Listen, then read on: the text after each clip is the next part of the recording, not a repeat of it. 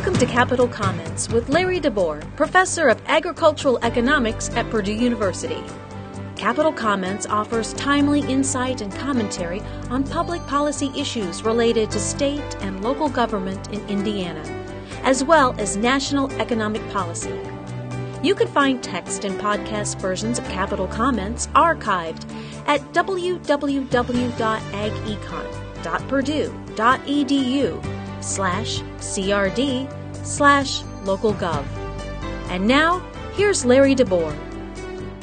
Hi, I'm Larry DeBoer, and this is Capital Comments for May 2016. Our topic this month: what's been happening with Indiana school referenda? Indiana got pretty excited about the primary election earlier this month.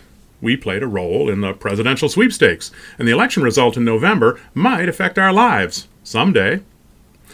But in 10 school districts, the election results will affect the lives of students, teachers, parents, and taxpayers right away. 10 school districts voted on tax and capital projects referenda.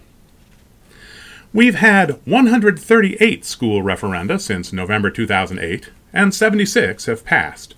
That's 55%. November 2008 was the first election when the state required referenda to approve borrowing for big capital projects. There have been 61 capital projects referenda since then, and 49% have passed.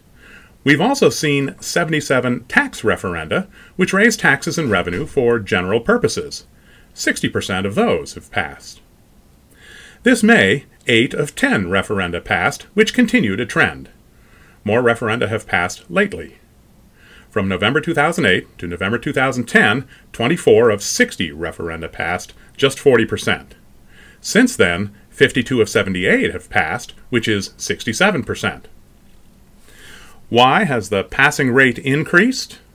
It might be the improved economy. Referenda are more likely to pass in school districts with higher incomes, higher home values, and more business-assessed value. Higher incomes mean voters have a greater ability to pay higher taxes. Higher home values indicate higher wealth, another measure of ability to pay. People are more likely to vote yes if they can afford it. A lot of business property is owned by people who live outside the school district. They pay the higher taxes, but they can't vote in the referendum.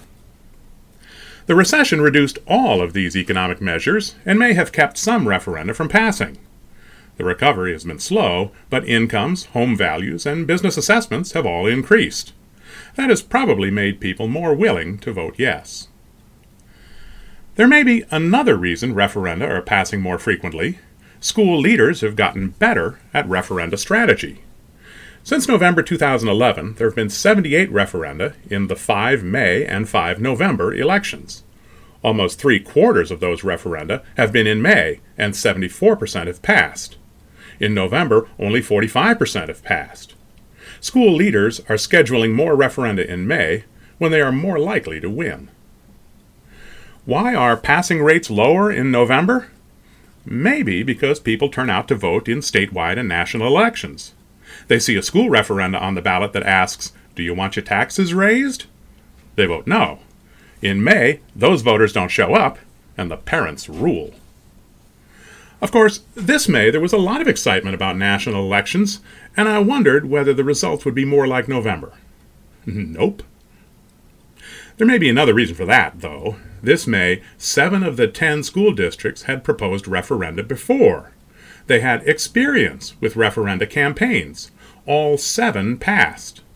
2 of the 3 rookies lost. 6 of the repeat winners were asking for reauthorizations of tax referenda that had been passed in 2009 or 2010. Maybe their voters either liked what the schools did with the money the first time, or recognized that this wasn't a tax increase from current tax rates. Districts that won before came back and won again. But since November 2008, 14 school districts have proposed referenda after having lost before, and 8 have won.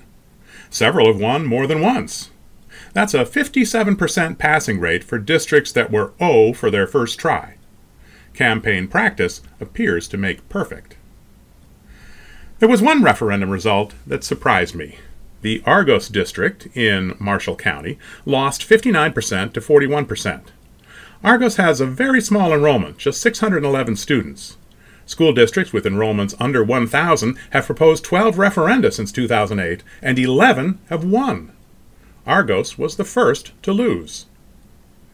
The wins in really small school districts are exceptions, though. Rural districts have had less success than urban districts in general. By one rural-urban classification, 64% of referenda in urban counties have passed, compared to 45% in mixed or rural counties.